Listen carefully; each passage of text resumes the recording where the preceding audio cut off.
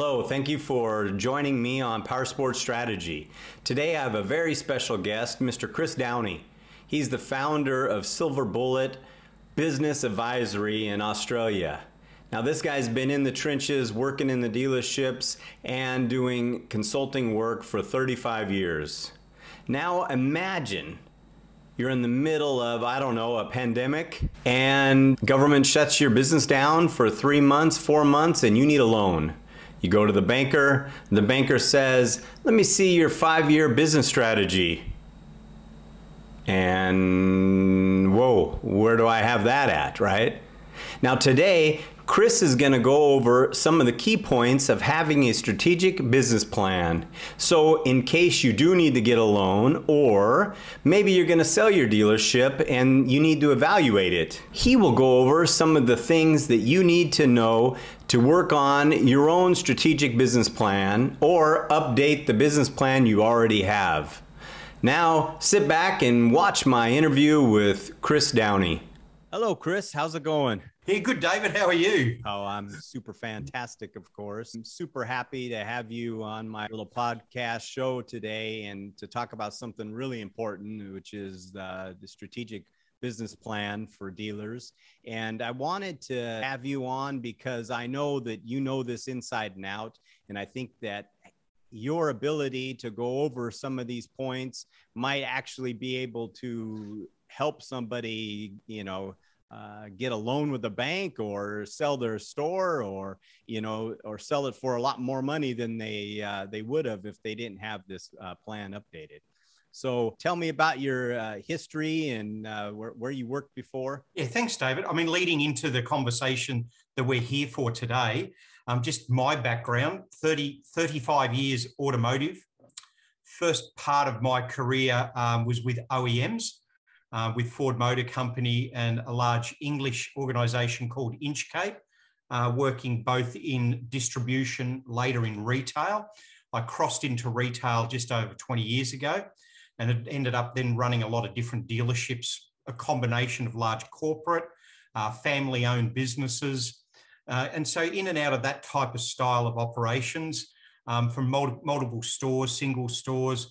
And about 5 years ago, started up our little business, our advisory business, and started consulting and coaching and training within the automotive industry. So 35 years later and a bit of grey hair to prove, quite a bit of experience in that part of the world. Yeah. Right on. Now I had the pleasure to take a course with you over almost a year-long period of time, maybe even longer than a year, through Zoom. And I have to say, out of all my Zoom meetings, you were one of the best I've ever had and be able to hold attention and things like that. And now you were doing work for Harley Davidson. And, you taught a lot of different things at a very high level, at a dealer principal level. And that was great. I really appreciated all that time they put in for us. In that time frame, you talked about the strategic business plan. Now, I've done one for years already, but there was some insight in that I wasn't, I didn't understand exactly, why we were doing it other than maybe for future expansion or things of that nature. So, why does a dealer need a strategic business plan? Look, it's a really good point. I'll go back and just talk a little bit about the course and the program that you're on. Yeah. And then we'll touch on why do a strategic plan. So for the people that will dial in and listen to this broadcast, one of the things is with Harley Davidson, we did a program called Dealership Leadership Team, the DLT program, and it follows a series of modules that help a general manager, dealer principal, business owner formulate a really strong strategic business plan for their operation. And it covers all elements of a retail automotive business.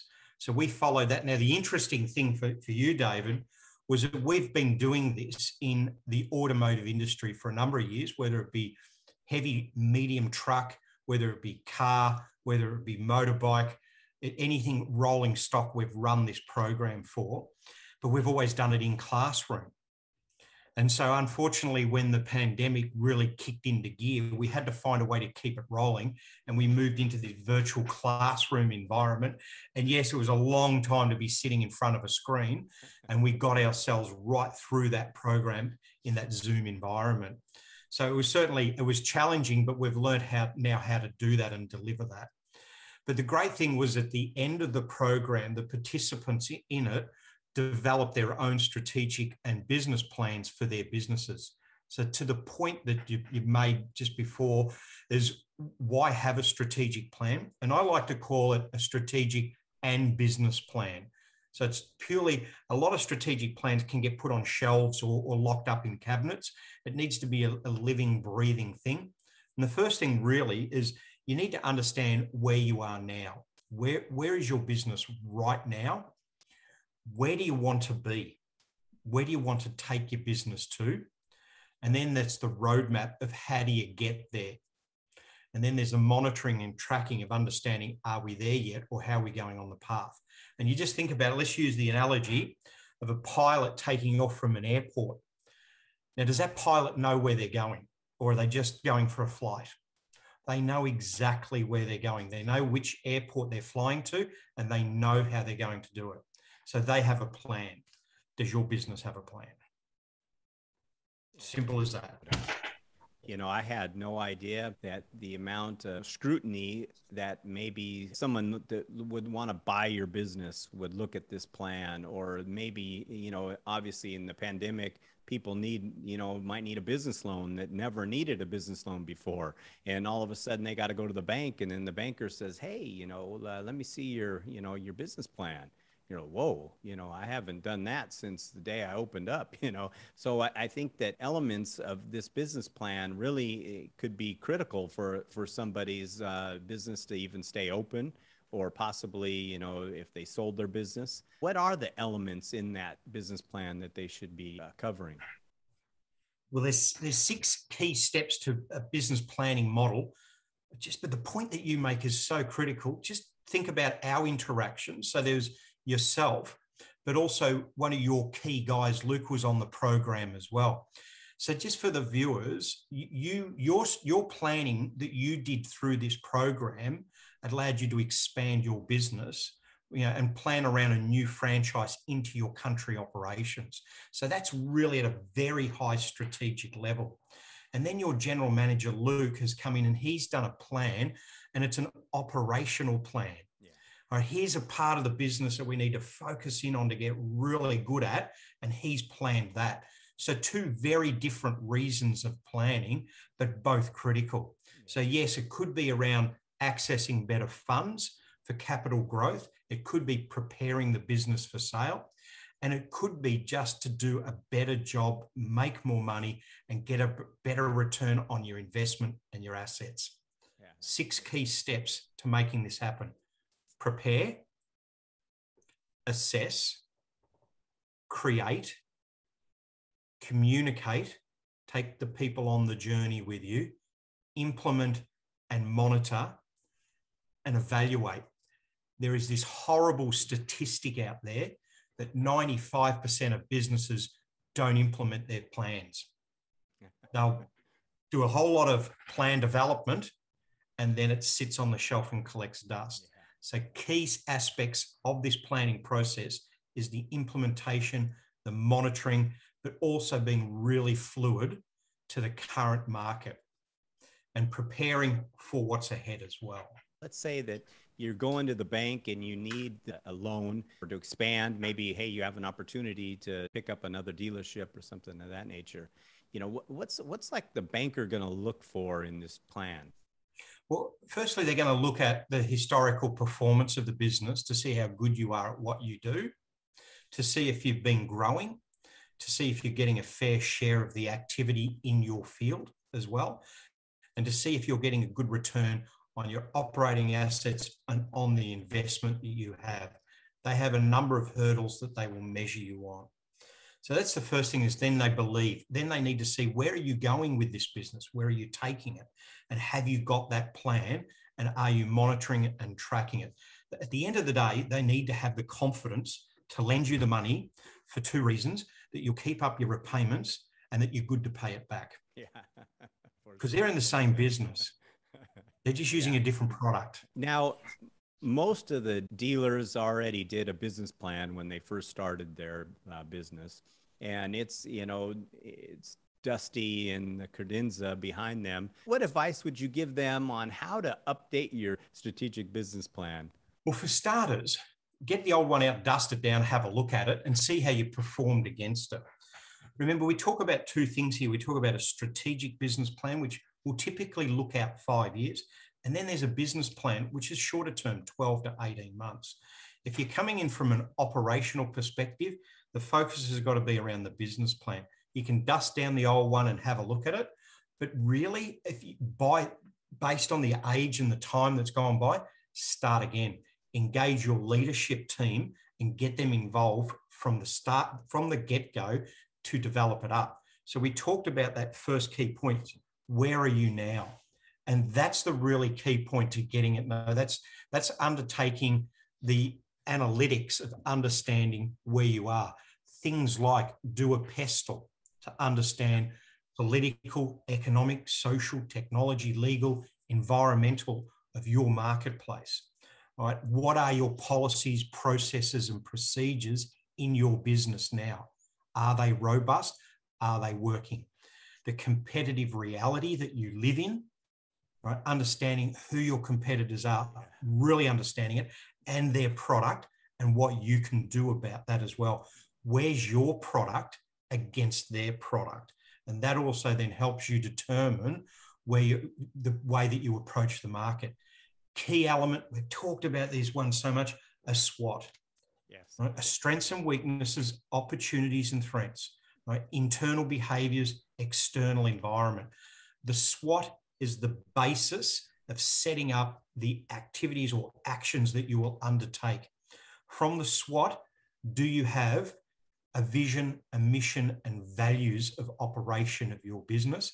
Now, a lot of businesses have them. And again, they may be just as dusty as that strategic plan. Yeah. So sometimes it's worth just refreshing that whole process as well and getting them out and engaging your current leadership team on this next journey. Smart objectives out of that SWOT analysis becomes the obvious objectives that we focus in on.